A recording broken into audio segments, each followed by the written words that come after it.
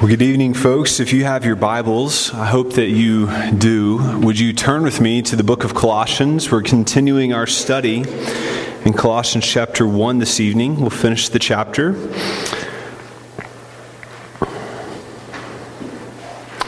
Colossians chapter 1.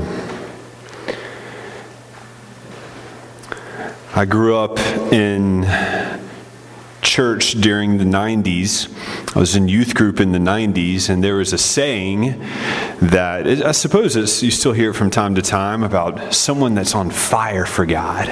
Right? You ever hear that before? Oh, such and such is on fire for God. This recognition that sometimes you see folks that God has really gotten a hold of their heart and of their lives.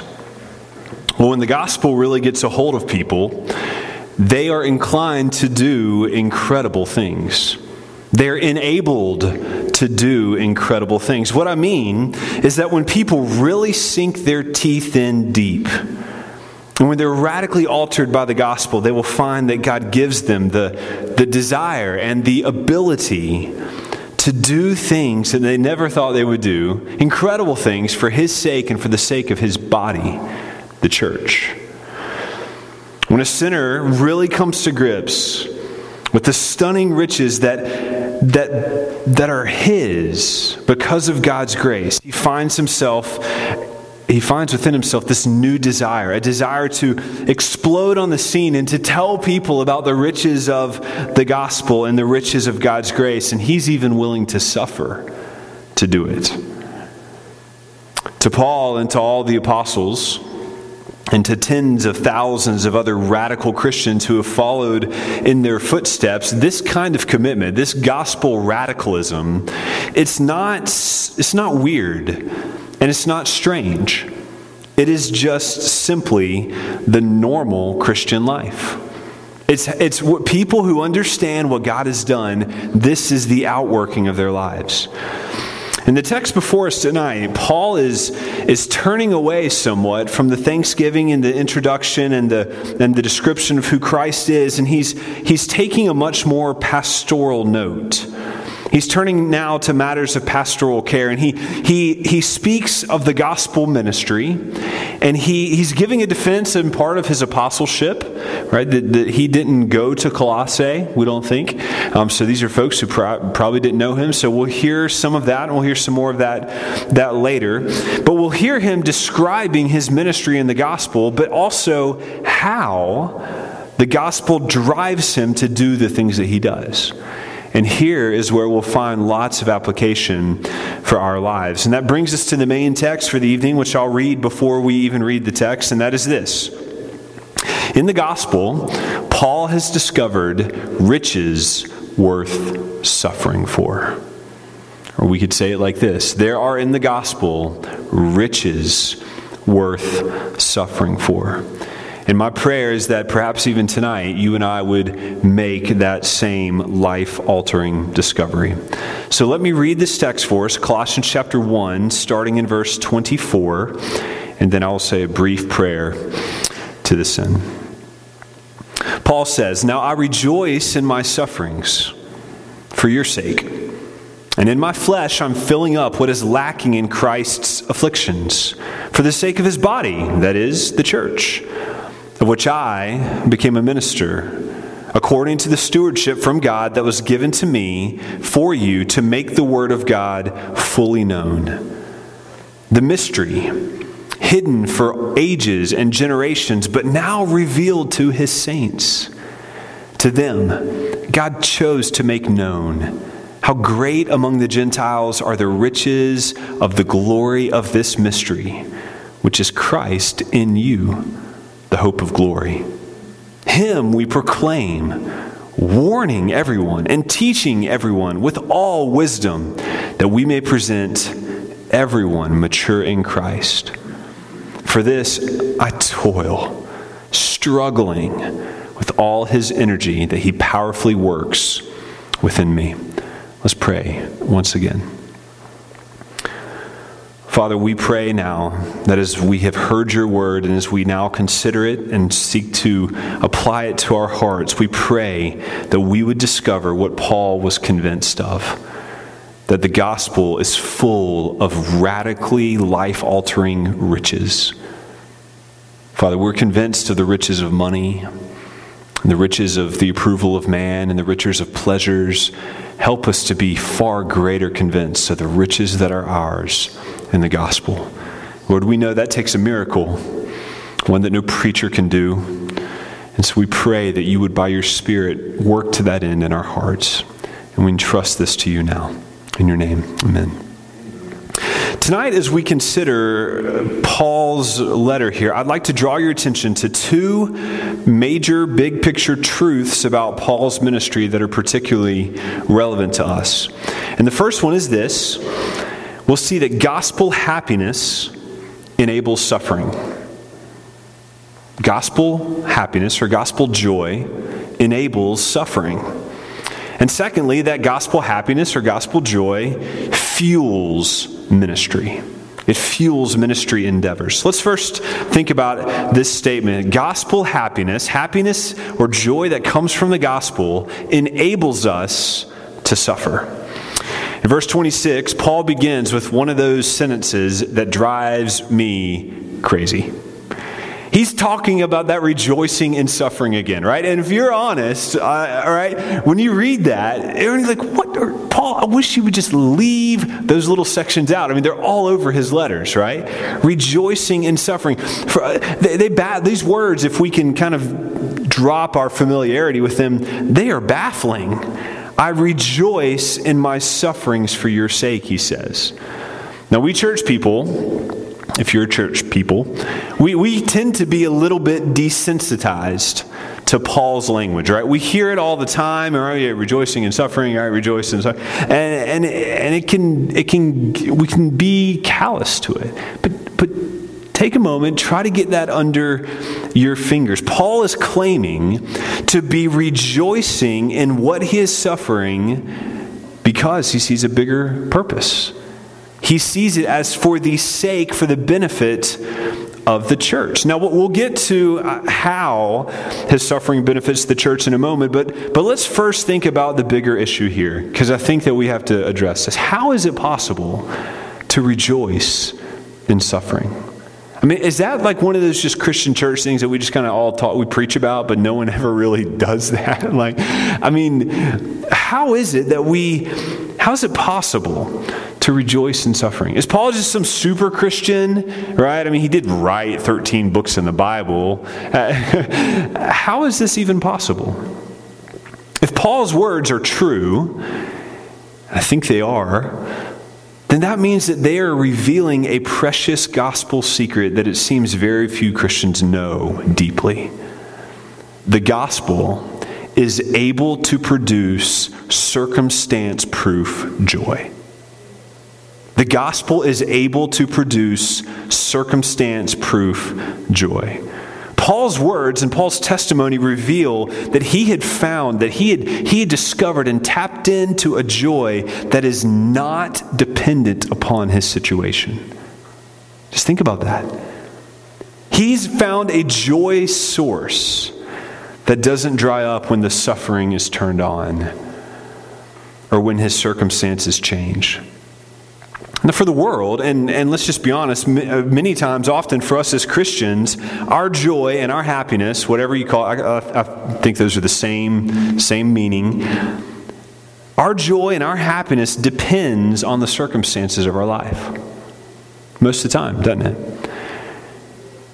How are our hobbies, or how are our bodies, or how are our finances, or how are our relationships? If they're good, we're feeling good. I mean, have you ever even noticed it in the weather? Have you noticed how the weather even can affect how you're cranky? I was hungry the other day. You didn't even want to be near me because I was all tied up and like being full. And I mean, like so often our moods, our attitudes, even our heart health can be tied up in our circumstances.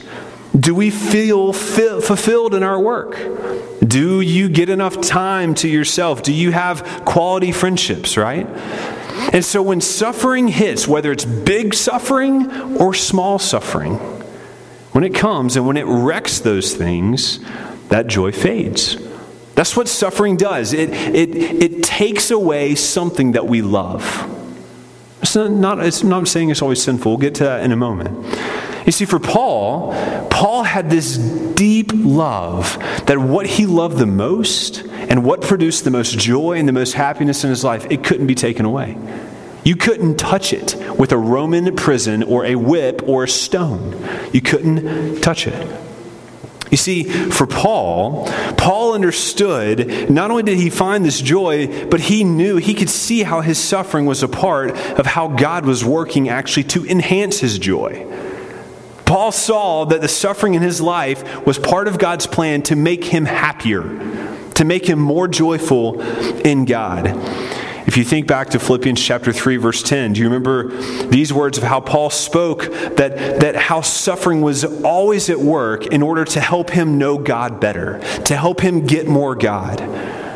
Paul says, that I may know him and the power of his resurrection, and that I may share in his sufferings, becoming like him in his death. Philippians 3, verse 10.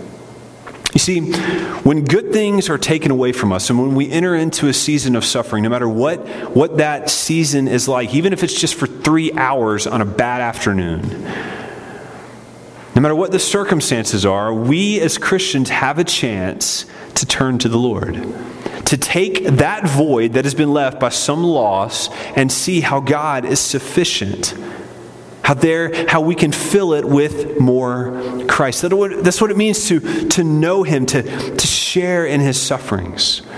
You see, each one of us, we are all so prone to take the good things that God has given us and to give them too much power, too much influence, too much significance in our lives. And so people or things or feelings or experiences, they tend to give us meaning and purpose in life rather than God. So even when God takes away that we're not sinfully attached to, what happens is that as we suffer, we grieve real loss. And we look to fill the void that is left in our suffering. I think Paul is saying that this is a prime opportunity to discover more God. Our suffering has this way of making more room in our hearts for God, to know him more fully and to rest on him more fully. This is what Paul is talking about in 2 Corinthians when he's talking about, I'm convinced that the comfort that I have received from God I now give to others. There are certain types of comfort from God that you cannot know unless you suffer.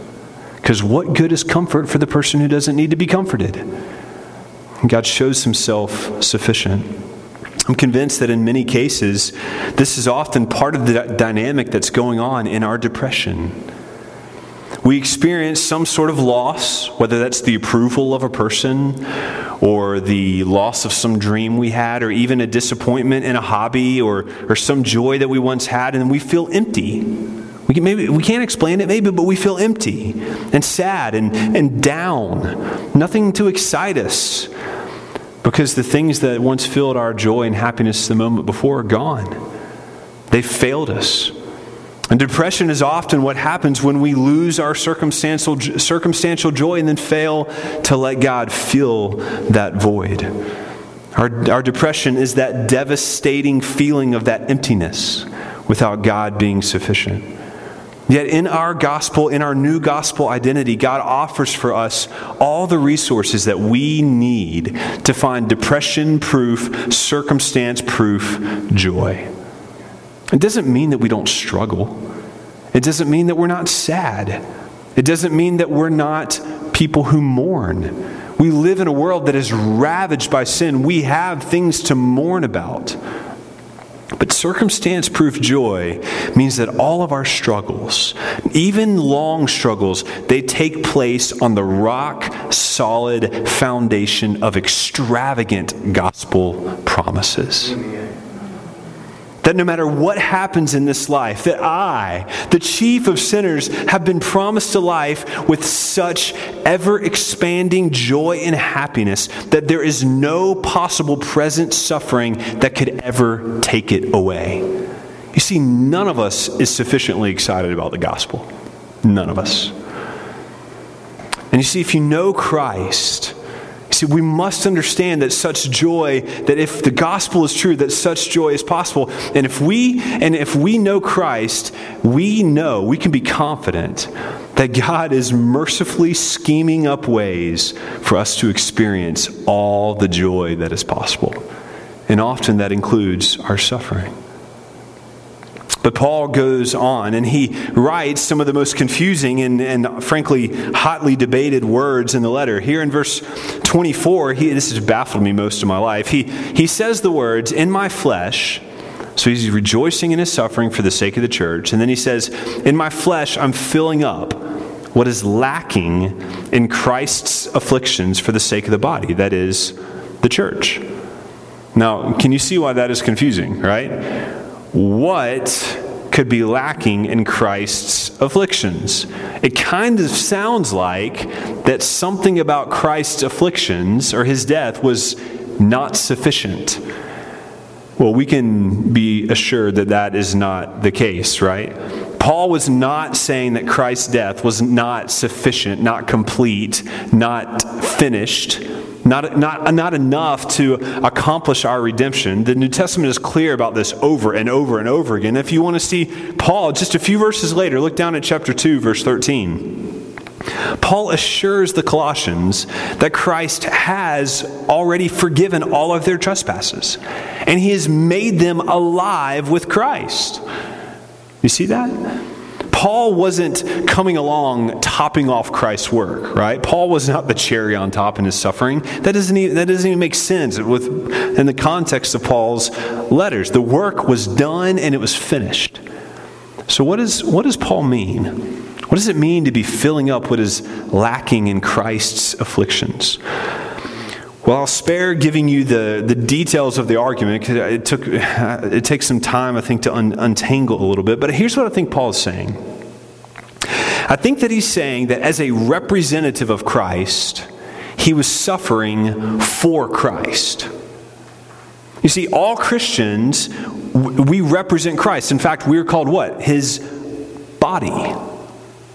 And as his body, we are connected to what? The head, Christ the head. So there's a sense that when we suffer for Christ, especially for his sake, he suffers with us, even though he is not physically present. Here's perhaps a simpler way to think about it, because that can be confusing. Think about it when Saul was confronted on the road to Damascus. Do you remember what Christ said? Do you remember the question he asked him? "Saul, Saul, why are you what? Persecuting me." Well, where was Jesus? He was ascended into heaven. How in the world was Saul persecuting Jesus who is in heaven? Who is he talking about? He's persecuting the church. And Jesus is saying, you persecute the church, you persecute me, even though I'm not physically present. Saul was persecuting the body of Christ, not his physical body, but his church. And Christ was absent, yet his body was being afflicted. There's a suffering that is ordained for us as the church, for the body of Christ, yet Christ is not physically here to endure it. But we are given the promise that where we suffer, where we endure such suffering, Christ is with us. That's why he spoke of the fellowship of Christ's suffering, because when we suffer for righteousness' sake, Christ is ever so very close. I love the story of Dr. Helen Roseveare. Dr. Roseveare served as a missionary doctor in Africa for some time. She served there for 12 years and enjoyed 12 years of peaceful ministry. She was the only physician in an area of several million people. You can imagine the demands on her ministry. Well, suddenly the country, I think she was in Zaire, went underneath a tumultuous revolution, and she and her staff were taken capture and were tortured for more than 5 months. At one point, they were preparing to execute her when a 17-year-old boy who was also in prison stepped in to intervene and stepped into her defense and delayed the execution. And she watched as he was beaten and kicked like a football. And in that moment, she said that was her deepest, darkest despair she'd ever faced. She wondered, has God forsaken me? She still believed in God, but she seriously doubted that he was present with her in her suffering. And it was in that moment, she reports, that God powerfully and dramatically overwhelmed her with this unmistakable sense of his presence. She reports that it was as if he was saying, 20 years ago, Helen, you asked me for the privilege of serving me as a missionary, for the privilege of being identified with me. So these are not your sufferings. These are my sufferings. She later reported that as the force and the reality of that truth began to sink into her, she became overwhelmed with the sense of a privilege to suffer temporarily for the sake of Christ. Her new sense of identification and fellowship with Christ was elevated by her suffering, and it was in that she rejoiced. Paul was willing to suffer in his ministry because he had discovered and had been thrilled by a fellowship with Christ that was richer than whatever suffering took away from him. That's how he can rejoice in his sufferings. A side note is there's also this concept in Jewish literature that there's a finite certain amount of suffering that the church has to go through. Think about birth pangs. There's a certain amount they had to go through in order for Christ to come. And some folks wonder, well, maybe Paul was kind of influenced by that and speaking to being contributing significantly. But I think the greater sense is in what I described before, this picture of suffering with Christ for the good of the church. And suffering is indeed good for the church. We remember that this theme of the supremacy of Christ in Colossians, we've seen all through this chapter that Paul he's eager to help the church at Colossae know and to be convinced that Jesus is higher and he's better and he's more satisfying than anyone, anything, or any pleasure this world could ever afford, which means that there's no suffering that could touch him. There's no suffering that could touch satisfaction in Christ. To put it another way, there's nothing that you could ever lose that is more precious than Jesus. And you can't lose him. But we must move on. Let's turn now to think about how gospel joy or gospel happiness enables us to minister. It fuels our ministry endeavors. In verses 25 through 29, Paul is describing his ministry for the church, a ministry that for him, he is convinced is worth suffering for. The first way he describes this is he talks in terms of this mystery revealing. Mystery revealing. There are many different ways and times the Bible talks about hidden things and mysteries that are revealed. And think about a mystery. A mystery simply is it's something that it's hidden from us, right? Not from God. Nothing is hidden from God, but its meaning or its solution is hidden from us. But the Bible makes it clear that there are some things that God chooses to disclose, especially to his people, through his revelation. So when Paul speaks of this mystery that he's now proclaiming, he's speaking of proclaiming what God has revealed, the revelation of God, the scriptures, the truth of the gospel. And that was his charge. He understood that was his charge, just as it is the charge of all men who have been established as pastors and shepherds of God's people, to proclaim all of the scriptures as God has revealed them. But why is Paul emphasizing this mystery? And what can we learn from it? First, I suppose, notice this reemphasis of mystery here in verse 26, right? The mystery that was hidden for me. And then again, down in verse 27, the riches of the glory of this mystery, which is Christ in you, the hope of glory. Why is Paul talking so much about this mystery? Well, I think the first thing we should notice before we even answer that question is Paul is emphasizing that the mystery has now been revealed. And so we should understand it. God has a desire. He intends for his people to know and understand this mystery revealed fully. Why would God reveal the content of something that's been hidden if he didn't want his people to know it and to use it and to apply it and appreciate it? We need to apply this. But what is it specifically about this that's a mystery? What about the gospel is a mystery? Why? What is it about Paul's preaching that was once hidden and now is revealed? Well, I think we can see 5 quick answers to that question. The first is, when the prophets generally spoke of mystery, they were often referring to the mystery of when. The mystery of timing. When are these things, whatever they're prophesying, when are they going to take place? When will all this happen? When will the Messiah come? When will God redeem his people from Babylon? When will he gather his people? When will God restore the kingdom to Israel? Well, that part of the mystery has been revealed in the person of Jesus Christ. Christ is the answer to that mystery. And the time is when Christ came.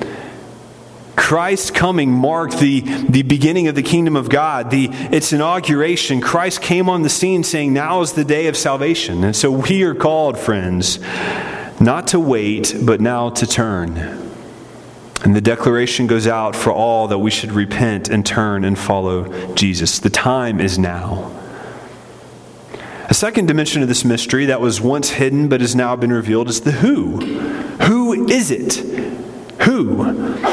Who is the Messiah? Who is the seed that was promised in Genesis chapter 3? Who is the son of Abraham that will be a blessing? Who is the stump of David? Who is the suffering servant? Who will deal with the problem of sin? Who's the king? Of course, we know the answer to that as well. But we have to remember how surprising that answer would have been to the Jews, especially to first century Jews. That the answer, who would suffer? Who is the king? That the answer would be God himself. Jesus Christ, he is the Word himself, that he is the suffering servant who will save Israel from her sins. And as Paul reiterates there in verse 28, he has made it his goal to proclaim Christ and Christ alone. You remember it as well in 1 Corinthians where Paul says, I have decided to know nothing among you except Jesus Christ and him crucified.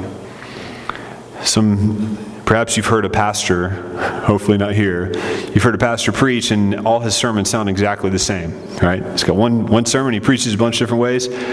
That's what Paul did, and that's kind of what I want to do, right? I want to preach Christ in 10,000 ways from 10,000 places because Christ is the revelation of God. That we would know nothing among us but Christ and Christ crucified. A third thing, and perhaps the most immediate thing that we understand about the mystery here in Colossians 1 is the scope of God's gospel plans. How big is this gospel thing really going to be? Who all is really included? Well, you see there in verse 27 that salvation does not belong only to the Jews, as they once thought, but God is revealing his gospel to the Gentiles. Now, what's a Gentile? It's a non-Jew. So is there anybody that does not fall into the category of Jew or Gentile, right? This is the world. God is revealing his gospel plan, his redemptive plan for all the world. Now, again, it's hard for us to imagine the effect of this on a Jewish person. You can read about Paul and the apostles' shock when they got this news. Well, I guess God's going to the Gentiles, right? Just this amazement that his saving purpose is that big, that grand, that he's that gracious, that he loves people like Gentiles. What a surprise. But we see that God is gathering one people out of all of the peoples from every corner of the world. Just as Babel scattered the nations because of sin, God in the gospel is bringing them back together in the church, his body.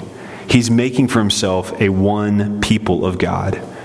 And so the substance of this mystery, the fact that the gospel is for all people, is what allows us, non-Jews, into the family. This is great news for us. But it also gives us a missionary impulse to go, to take the gospel to the ends of the earth, to people that are not like us, that don't fit our culture, that we feel uncomfortable with, that we would go. A fourth dimension of this mystery is the glory, the grandeur of the gospel itself. As I spoke of just a moment ago, how could it be this big? How could it be this great? Friends, one of the most compelling things to me about the truth of the Bible is that who could have dreamed up something this good? Right? There are times where I think of the gospel and its promises, and I think, there's no way it could be this true, this good. Could it really be true? It's scandalous, right? It's so surprising. That's why the Bible says that the gospel is foolishness to the world. And it's even, dare we say, foolish to our timid hearts. Is there not part of all of us that is afraid to believe that it's really this good? The world can't believe how sinful the gospel says they are. And we struggle with that too sometimes. But we really struggle to believe how forgiven and how loved we are, especially 3 seconds after conviction. Mark was mentioning several ways that to confess sin to the Lord. How did you feel in that moment as the Spirit revealed to you ways that you failed the Lord? And yet, when we were reminded of the absolution of sin, that if you confess with your mouth that Jesus is Lord and believe in your heart that God raised him from the dead, you will be saved. Or that if you confess, he will heal you. He will not only forgive us, but he will cleanse us from all unrighteousness, 1 John 1:9. I'm convinced that one of Satan's primary tactics against believers is to persuade us of one of two things. Option one, you're not that bad. Right? You're not that bad.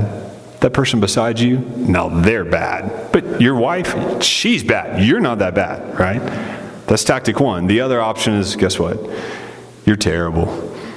God could never love you. Sure, yeah, you've been forgiven. You know all that gospel stuff, but he doesn't really love you. He just has to. Do you not feel that sometimes? That is the work of the enemy. How could God ever love and forgive you? Brothers and sisters, this is why each one of us needs to rehearse the gospel day after day, because there's not one single person in this room that sees the gospel as glorious as it actually is. We all undersell it. That's why Paul calls it the riches of the glory of this mystery.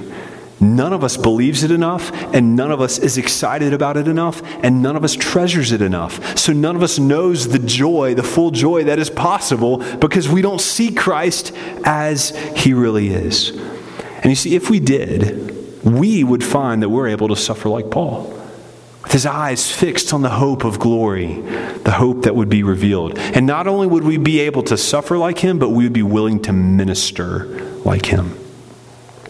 One final aspect of this mystery is that Paul is what Paul says here at the end of verse 27. Specifically, he says that the glory of this mystery is Christ in you, the hope of glory. This is a phrase that speaks to both our union with Christ, an infinitely deep, glorious doctrine, and also the hope of future resurrection and the glory that is coming for us. These are riches. No one in their wildest dreams would ever have imagined that God himself would come to save his people, and that he would die to do it, and that he would rise from the dead, and that he would go on to indwell his people with his very Spirit. It's through this union that we have with Christ, that you see all over the Scriptures, in Christ. It's through this union that you and I have access to every single spiritual benefit. Yet, isn't this something that we're weak on? Isn't this how few of us have even a basic understanding of what it means to be in Christ? And Paul's going to revisit this theme here in chapter 2, verse 13 in a couple weeks when he teaches that we were buried with Christ, and also that we were raised with and that we are made alive together with Christ. So we'll come back to that later. But tonight we need to see that union with Christ, that we are with Him, produces our joy and our hope. So hope in Him. Brothers and sisters, may we be diligent like Paul to seek to know Christ crucified, even if that means suffering, until we would truly treasure all the glorious riches of the glory of His gospel. Paul not only understood these mysteries, he not only professed to believe them, he reveled in them. He had spent time thinking on them. They affected him, and they changed everything, giving him a willingness not only to suffer, but also to minister sacrificially. Which brings us to one last point. One final way that we can see how the gospel fuels ministry, how gospel joy from the gospel fuels ministry, is there in verses 28 and 29. Paul makes it clear that the goal of his proclamation is not merely evangelism. Paul was not only concerned about evangelism, but to see Christians matured. That's church work. That's discipleship. Paul is sacrificing. He is being physically hurt in order to see someone be a little more like Jesus. The idea here, when we look at this idea of perfection, let me just read the text. Paul says, for this, we proclaim Him, warning everyone and teaching everyone with all wisdom, so that we may present everyone, what? Mature. The word there is a word of completeness. It's a word of perfection, total holiness. Friends, this is, if you're a follower of Christ, this is God's plan for your life. Not that you would be a little bit more holy than the people in your Sunday school class or the person in your people in your family. Not that you be the most holy of the group. God's plan for you is total maturity. As I was thinking on this the last week or so, I was just convicted at how much I shorten God's standards. This is God's purpose for your life. Total, absolute maturity. Not just for pastors, not just for deacons, not just for young folks, not just for the select few, but look at the text. Who is this for? Everyone. Paul's aim is everyone. Every single Christian in this room. As we look in the mirror of the Word, there's a sense of where we should be grieved by what we see. Not to where we despair and are devastated. That's the work of the enemy. But we should have this holy longing, this sadness. I want to be more like Christ, and I'm not there. A godly sorrow that calls us to repentance. Because every single one of us, none of us is complete. There's a very real sense that not a single person in this room is mature enough or holy enough. If you're in Christ, you have been declared to be righteousness, but you are not holy enough, so He's changing you. So we should not be yet content. Some of us don't even read our Bibles. God is calling us to holiness and maturation. You see, Paul longs that all Christians would see the knowledge of His will and that spiritual wisdom that he was praying for back in verse 9, which we said was a deepening understanding of who Jesus is and what that means for every dimension of your life. That's what it means to grow in maturity.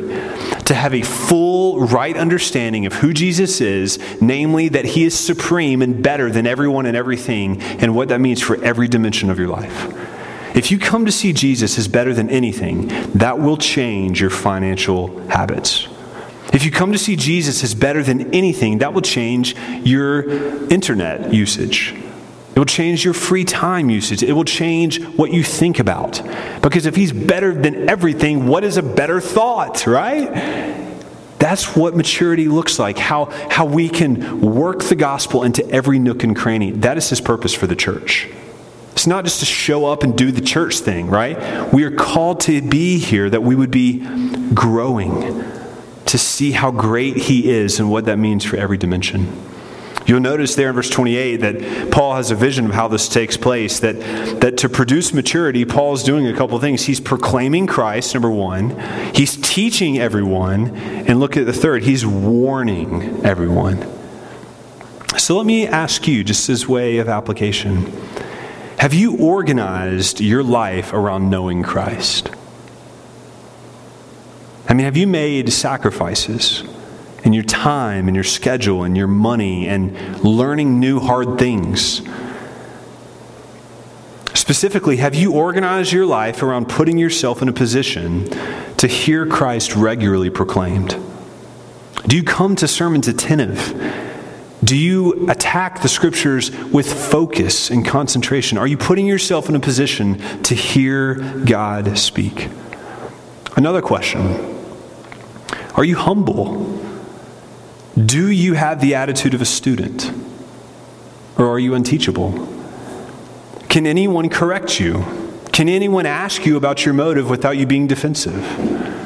Can anyone say, hey brother, I'm wondering if, what's going on in this area? Have you considered this? I had a friend, last night in the parking lot asked me a hard question about stuff going on in my life. And I'm thankful for him.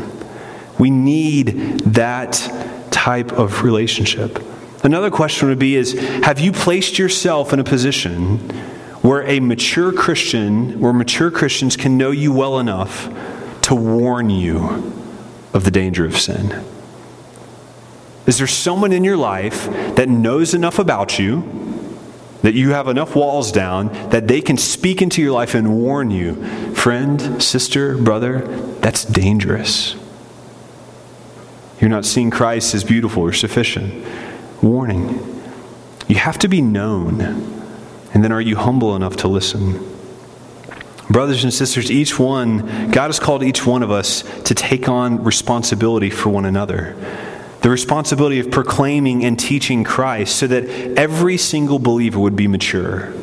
This is not just Paul's responsibility. Paul is gone.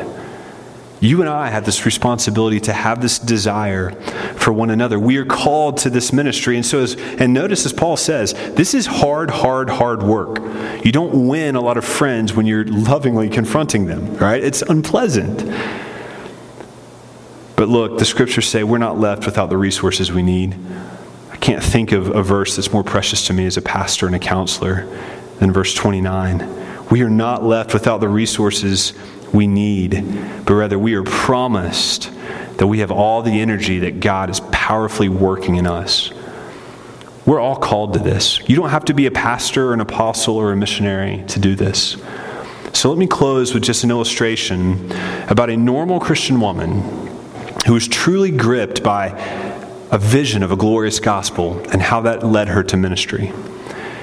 I don't know her name, but there's a woman in rural Africa who came to Christ, and she was so full of joy and gratitude that she had to do something for Jesus. You ever met someone like that? She just couldn't help it. Problem was, she was blind, and she was uneducated, and she was illiterate, and she was 70 years old. What can a blind, illiterate, poverty-stricken, uneducated, illiterate 70-year-old woman do for Jesus? Well, she took her copy of a French Bible and went to the missionary that led her to Christ, and she asked him to underline John 3:16 with a dark red pen. So he did, and she had no explanation. So she took her French copy of the Bible, and she went down every single day and sat outside the boys' school that was in the area. And day after day, one by one, she would ask them, hey, do you read French? And of course, the child would say, well, yes, I'm in French school. And so she'd say, come read this verse. And so the child would open up, and she would ask him, read the verse that's underlined in red. And then she would ask him, do you know what that means? And she would tell them about Jesus. She couldn't see John 3:16, and she couldn't read John 3:16, but she knew John 3:16, and she knew what it meant. It's not a very sophisticated ministry strategy, is it? Well, verse 29 tells us that all of God's energy is powerfully at work in us as we minister to others. So how do you think God used this woman's ministry? Well, what would you guess? Did you know that through that simple method, out of those she led to Christ, God called 24 men to be pastors from that ministry? We are called to go. Go get a hold of the gospel. Let the gospel get a hold of you, and then go out and engage in joyful, sacrificial ministry so that you and that others may be presented as mature in Christ, seeing him as glorious. Let me close this in prayer. Father, we need so many resources to make this happen. And so we thank you for your Spirit that dwells in us. As we leave tonight, would you give us understanding and work in our hearts in specific ways, that each one of us would leave here not dull of spirit, but with a clear conviction of how you're calling us to change.